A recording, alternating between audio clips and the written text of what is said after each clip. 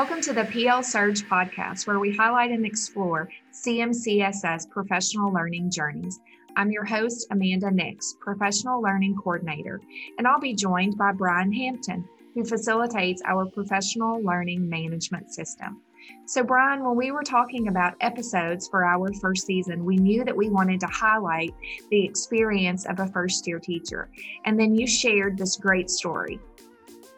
Yeah, as soon as we identified the fact that we wanted to have a new teacher for the first episode, a fellow by the name of Sam Lipsey popped into my mind. When I first bumped into Sam, I had no idea who he was. And so that whole story unfolds at the Nashville airport, and this was back in July of 2019.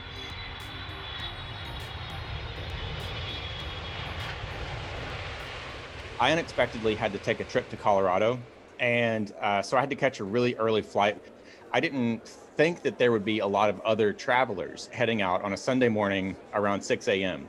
So I didn't get to the airport with enough time. So just work to the audience. If you ever have to travel early on a Sunday morning, be sure that you give yourself plenty of time. So the line for security was really long, and I was just watching the clock the whole time, and I was almost certain that I was going to miss my flight.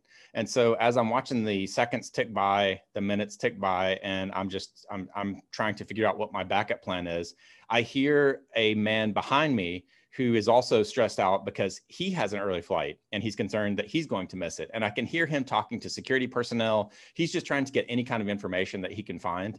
And so I'm trying to tune in just to see if I can glean any insight for my own situation. So we're working our way through the line. We finally get up to the security officer there, and they're checking all of our paperwork. And I hear this fellow explain that he is flying to Colorado. And as it turns out, it was the exact same gate, the exact same flight that I was on. And so, of course, I was all ears trying to hear exactly what the security personnel was telling him to do.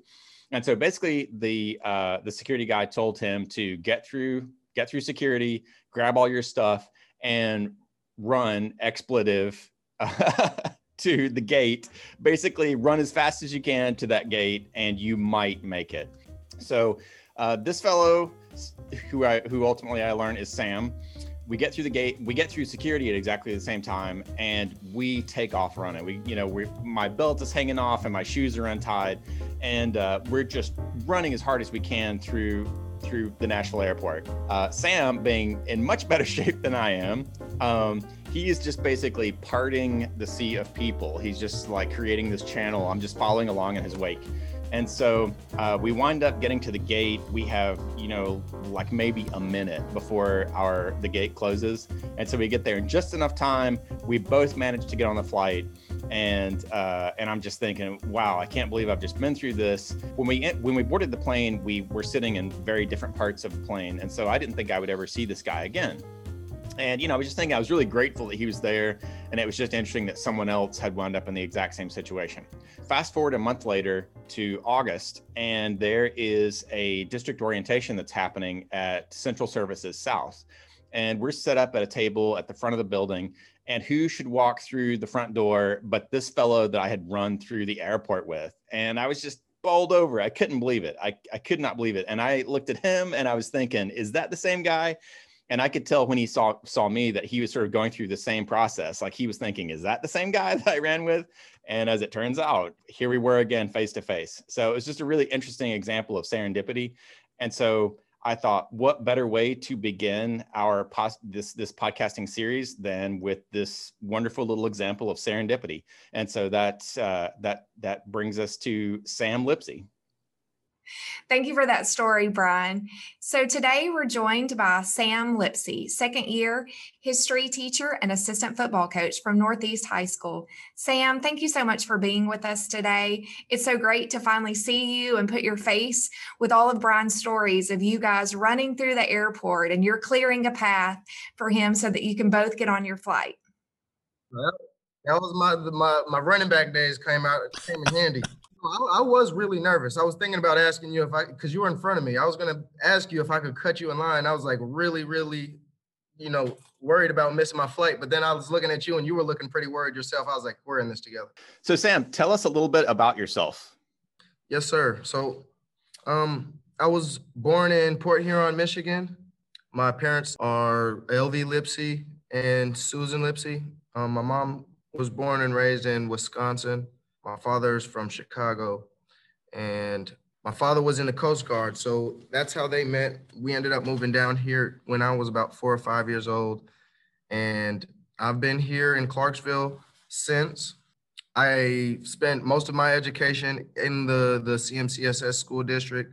I went to Glen Ellen Elementary School, Kenwood Middle School, and I ended up finishing my education with Clarksville Academy, although I did spend some time going to Kenwood High School as well. Graduated from Austin P with a bachelor's in history and professional education. I have a 5-year-old daughter. Growing up, I was just a big time knucklehead, so it's a big surprise to a lot of like my old friends and teachers to see that I'm, a teacher now, because I was always getting in trouble when I was growing up, whether it be at the house or on the bus or in the classroom, I was always getting in trouble. So that's a little bit of my background. So when you went into Austin P, when you started college, was the idea of becoming a teacher, did you enter college with the idea of becoming a teacher, or is that something that, you realized going through the process of college? Because I know for myself, when I started college, there were probably 3 different things that I was really interested in. And there was one direction my parents were pushing me in, and I was kind of rebelling against that. And so then over time, it kind of crystallized. Did you have a similar experience with college, or did you go in thinking, I want to be a teacher? You stuck with that idea and you wrote it out through the entirety of your college experience? I realized I wanted to teach. I think it was my senior year when I transitioned from Kenwood to Clarksville Academy. I realized how important teachers were, and how they can impact young people and how they can impact society. I had several really, really good teachers growing up, and I also had some teachers that weren't all that passionate about what they were doing. Both had a very significant impact on how I carried myself and how I approached education. And I just realized that that's something that I want to pour myself into. I want to give back. I want to help young people find the importance in education and how to apply it to help them meet their goals. I want to make sure that my passion towards education gets passed on. Thank you for sharing that. So, Sam, you mentioned that teachers were impactful in your life, and now that you are actually teaching in a building, how are other mentor teachers helping shape you as a teacher? For sure. Well, as I went through my student teaching, I had the opportunity to work with Barrett Crane at Northwest High School. He teaches U.S. and world history there. He's been teaching, I think this is his 9th year teaching. He was just a really good model for how to carry myself as a professional when I step into this job. And he just opened my eyes to what, the classroom is actually like, what it's like to develop relationships with young people. And he gave me really good down to earth advice, and he encouraged me, gave me really good feedback. He was really honest with me. He allowed me to be myself. He allowed me to do things my way.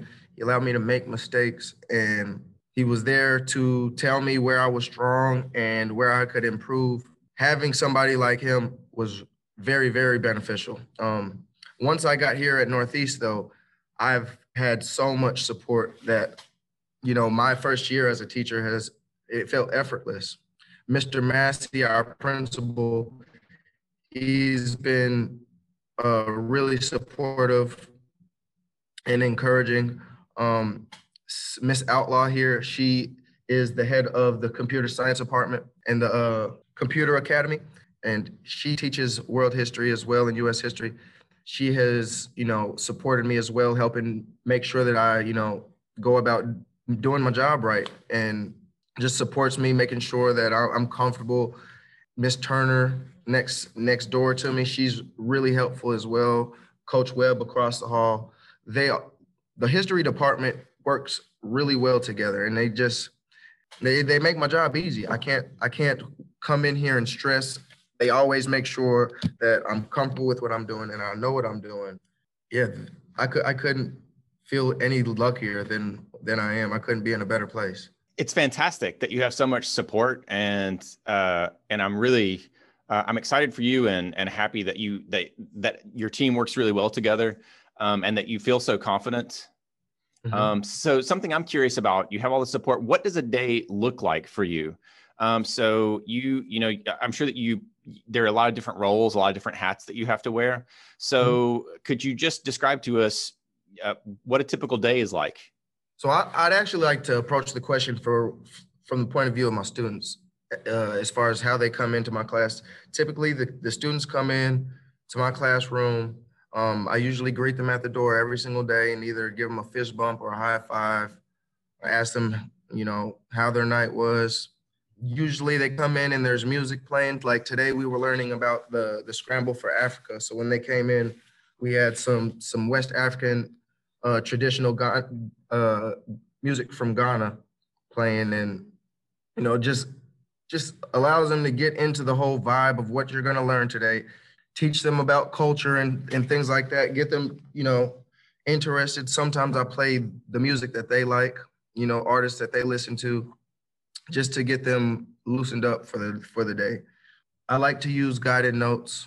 So usually the students come in and they follow along with the PowerPoints and they fill in notes as we go through. We watch videos. I like to use several different resources to get through the lesson. So I use games, quizzes, videos, group discussions.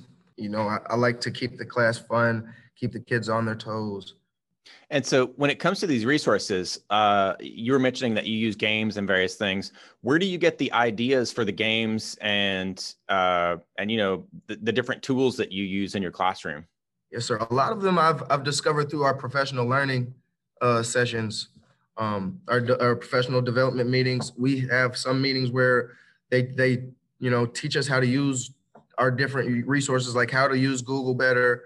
Or they teach us about these different platforms that we didn't even know existed. Like I know last year, I was using Kahoot a lot, and Kahoot's basically like a competitive game where you can assess the students on whatever information you like, but it really makes it fun, makes the classroom live and energetic. I use quizzes. That's something that I learned last year in one of the professional development meetings. It's very similar. It has a couple different features in there that makes it more fun.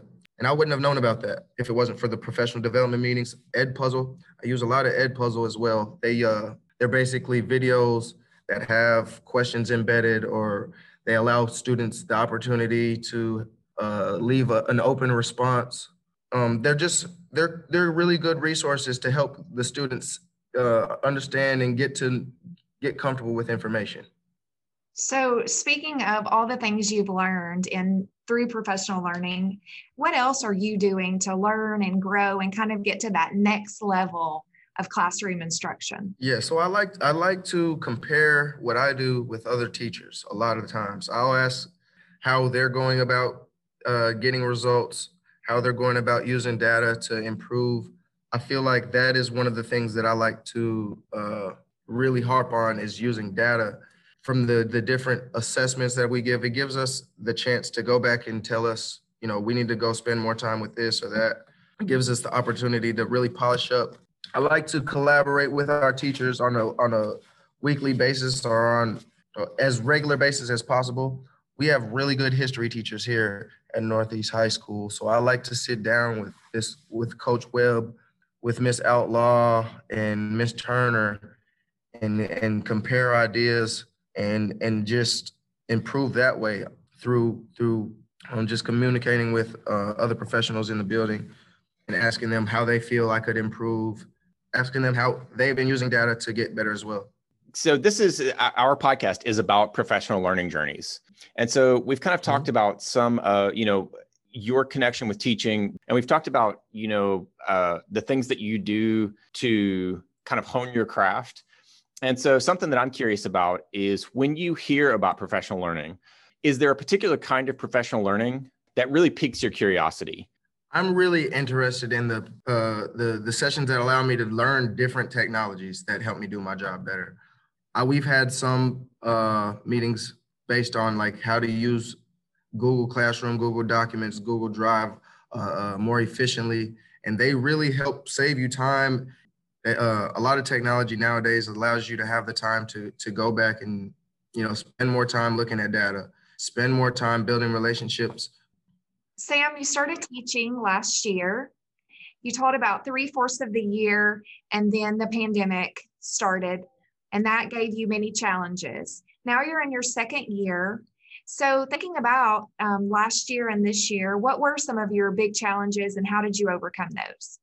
A lot of the struggles that I dealt with last year mainly branched from me being a rookie in the game. I would say that I was stressing about whether I was doing my job right. A lot of times I was worried of whether the students liked me as a teacher or whether they cared for my class. These are things that you can't really concern yourself with if you're going to do your job at a high level. Most first year teachers are going to have that discomfort just for the simple fact that you're learning a new thing. And most new processes have a awkward phase. And that's all that was.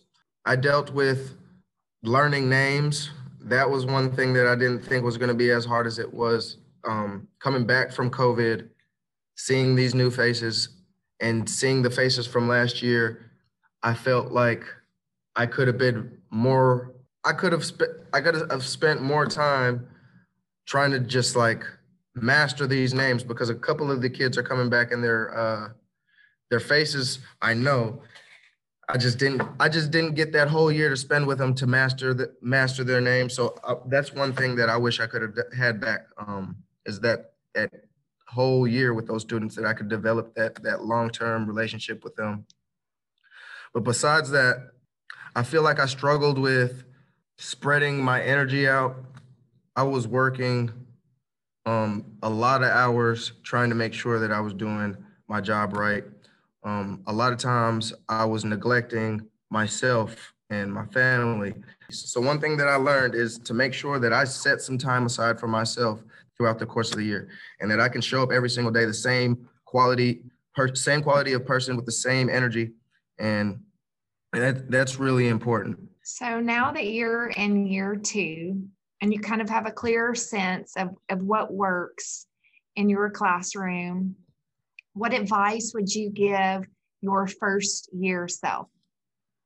One thing I would definitely tell myself is, just to prepare myself for the long haul. Teaching is more like a marathon than it is a sprint race. You're not going to see the results that you're looking for immediately. You're going to have to get to know your students in order to understand how they learn and how you're going to be able to teach them. I feel like that is phase 1 of being an effective teacher, knowing your students. So that's one thing that I would really tell my first year self is, don't stress about the X's and O's, so to speak. Go about developing these relationships initially, and that will make your job as a teacher a lot more, it'll make it easier.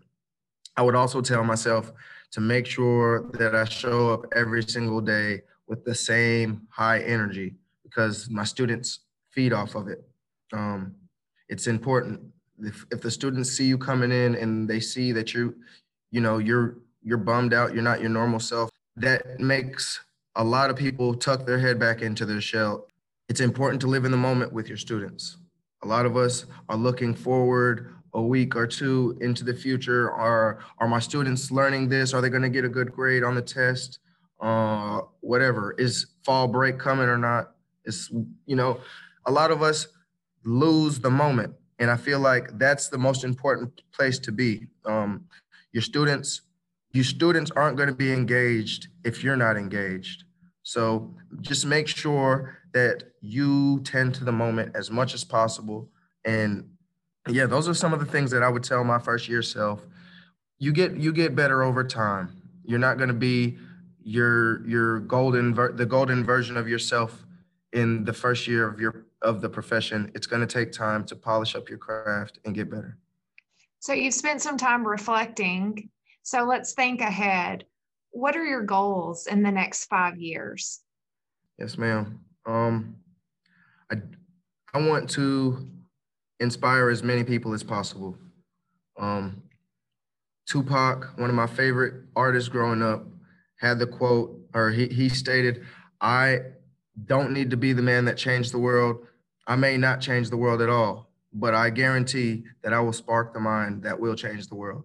And that's what I set out to do. I want to introduce students to the greatest version of themselves. I want to introduce students to their potential. And so the tools that you're going to use to accomplish that, like how are you mapping out that, that journey? So when it comes to inspiring those people, are there things that you're doing personally, like specific things that you're doing that you feel will facilitate that goal? One thing I do is I try to let my students know where I came from. I tell my students, I tell my players on the football team, what my life was like and how I ended up where I am today. A lot of times, the kids that I have to share that side of myself with came from very similar places that I came from, and they would be surprised that somebody could face so much adversity and still come out with a positive outlook. The only way I feel like I can go about inspiring people and to get them to view the world and appreciate the world and education like I have is to share my views and thoughts on those things with this next generation. Tell them what college is going to be like. Tell them why college was hard for me. Tell them why I struggled in high school. Tell them, how I could have handled relationships growing up differently. Teaching isn't just about, math, history, science, English. A lot of us get wrapped up in that. We're teaching this next generation how to be human and what humans should be like. You're not going to be able to do that if you're putting up a barrier and you're showing students a version of yourself that isn't 100% genuine. You have to respect students. You have to respect where they come from to understand how you're going to be able to reach them. My goal is to reach one person. And if I do that enough times, I will leave my mark, and that's my goal. I don't have like a sheet with checklists of things that I want to accomplish. I just want to do my job really well every single day. And I want to inspire people to do that same thing. Okay, well, thank you so much. We have so enjoyed having you with us today. You're doing great things in your classroom and great things on the field, and we do appreciate the work that you're doing for our district. You too. Thank you so much, Amanda and Brian. Stay safe. Yes, you too. Thank you. Thanks so much for joining us. The PL Surge podcast is powered by your learning journeys. If you have a professional learning story you'd like to share, you can reach us at plsurge@cmcss.net. The PL Surge podcast is produced and edited by the professional learning team in the Clarksville-Montgomery County School System. We'd like to give special thanks for this episode to Courtney Wicks, the PL team, and our guest Sam Lipsey. Thanks so much for joining us, and until next time, keep learning and keep journeying.